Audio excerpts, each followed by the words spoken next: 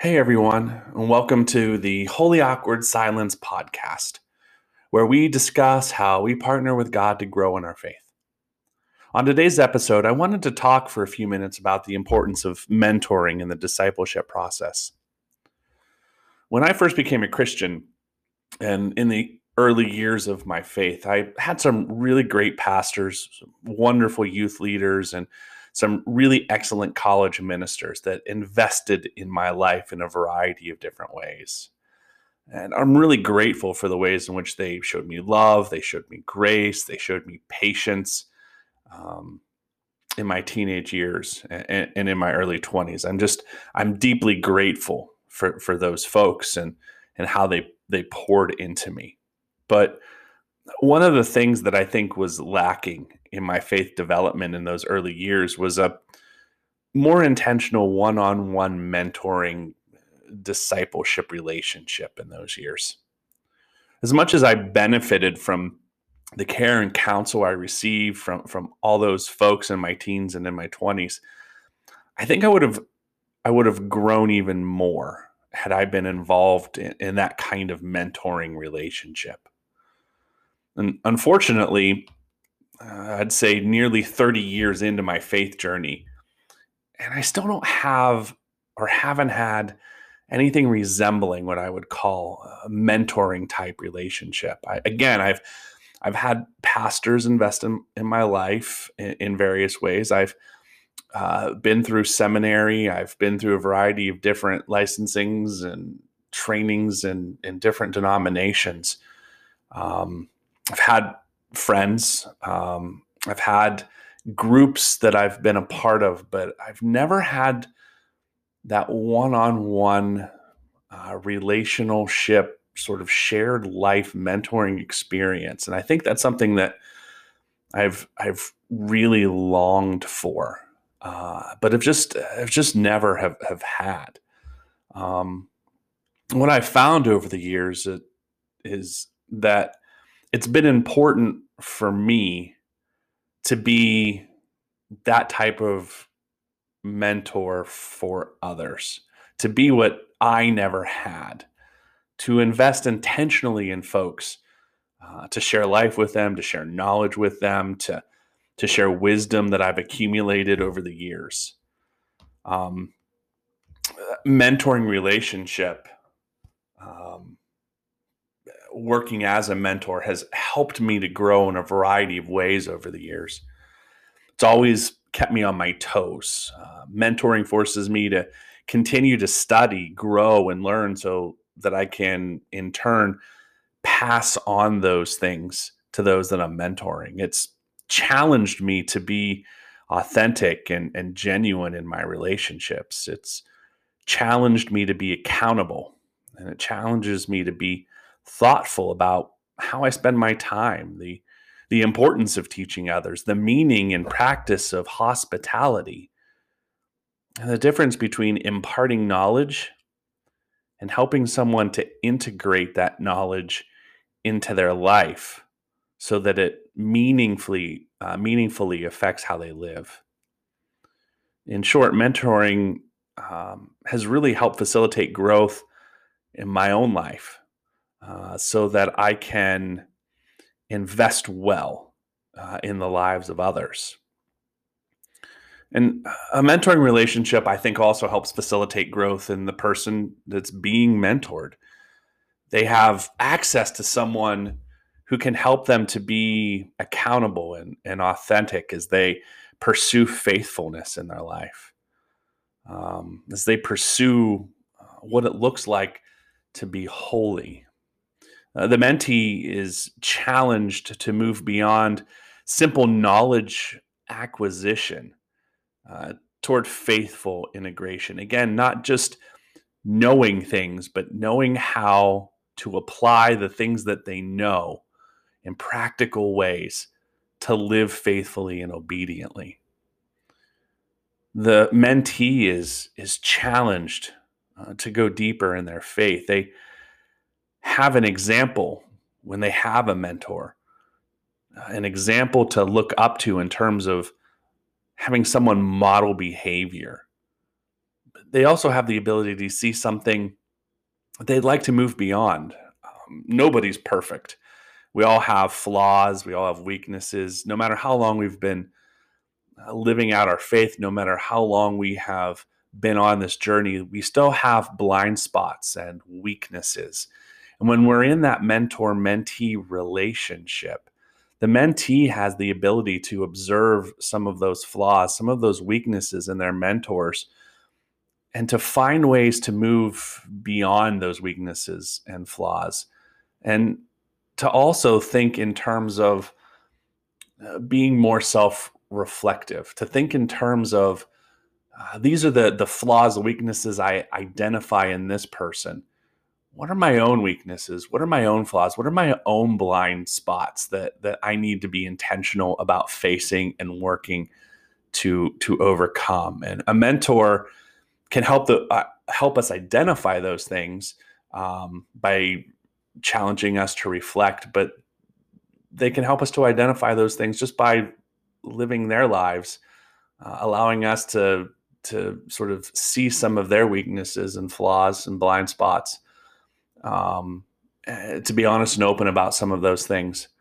And then in turn, as a mentee sees those things in a mentor's life, they're able to then, I think, learn how to better process those weaknesses, those gaps that they might have in their own faith journey and in their own life. And that's in part why that I think mentor-mentee relationship can be so significant. It can be helpful to challenge us, again, to help us think thoughtfully and intentionally about our lives and how we choose to live them or not live them in ways that are honoring to God. And we don't have to do it alone. Oftentimes, I think that's part of a lot of the struggle that we have in Christianity. We feel like we have to sort of go it alone. We have to, we're left to our own devices to figure all of this out. But having that mentor-mentee relationship is a reminder that we don't have to do this alone. We're not left to our own devices. We have people in our lives that care about us and want the best for us and want to see us succeed, want to see us grow, and can help facilitate that in our lives. And I think truly, if I have any real regrets about my faith journey over this last 30 or so years, I think I'd say that I really never had a person in my life that I would consider a true mentor. But I've resolved myself to be that for others. Yes, there have been people that have poured into me in different ways and in different arenas. This is, I think, something that's just been missing for me. I've resolved to do things differently and to be the mentor for others that I've never had. Who knows? It's certainly possible that I may still find someone to be a mentor to me as well. It's never too late to find those relationships. So as I think about this, here's my encouragement to you. If you don't have a mentor in your life, pray about finding one. They can be a big help to you as if you are really serious about taking your faith deeper. Talk to your pastor or someone you trust to help point you in the right direction. Let them know what you're looking for. If you know of someone who might be a good fit for you, ask them to mentor you. You never know. They may be looking for someone to help grow in their faith. And if you're looking to be a mentor, pray about finding someone to invest in. Ask your pastor or someone you trust to point you in the right direction. If you know of someone you would like to mentor, ask them if they would like you to be their mentor. Again, you never know if they're looking for someone to help them grow in the faith. Now, understand that the mentor-mentee relationship is a tool in the toolbox to help you grow in the faith. Tools are useful for accomplishing a task. But that doesn't mean that there aren't better tools out there that would be better for you depending on what you're trying to do or where you think God might be leading you. Yeah, this kind of relationship could be really helpful, but make sure it's the right tool for the right job with where you're at in life. Don't rush into this relationship because you think it's the thing to do. Choose your mentor or mentee wisely and with intention. Pay attention to where you think the Spirit might be leading you. Just having a mentor or a mentee that's sort of a warm body isn't necessarily going to be all that helpful. You want to find the right match for where you're at on your spiritual journey, where you're at in your life. Now, typically, I ask some questions for you to reflect on in the podcast episodes, and I simply just want to ask this to help you sort of reflect on this a little bit. Who have been the people in your life that have had the greatest impact on you?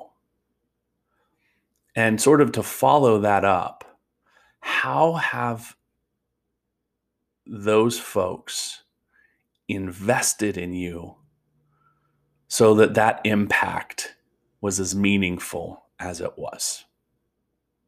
Thanks for listening to the Holy Awkward Silence podcast. Until next time, may the peace and love of Christ reign in your hearts.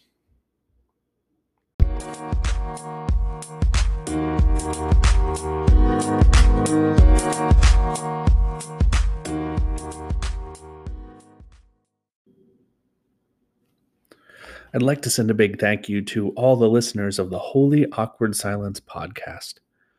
You've all been a tremendous blessing as I've gotten encouraging words from you about the podcast.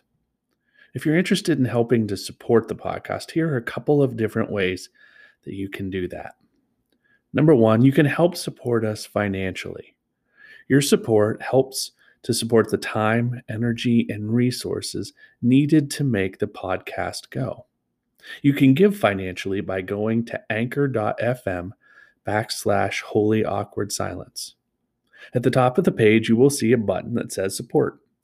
Click it, and it will allow you to set up monthly contributions. The second way you can help is to share the podcast with your friends. Word of mouth is a great way to help out the podcast grow. You can do so easily by clicking the share button and inviting others to listen to the podcast on your social media feeds. And third, you can help us out by praying. Pray that people will find the podcast, will listen, and will grow in their faith. Thanks so much for listening, and don't forget to help out the Holy Awkward Silence podcast in whatever way you can.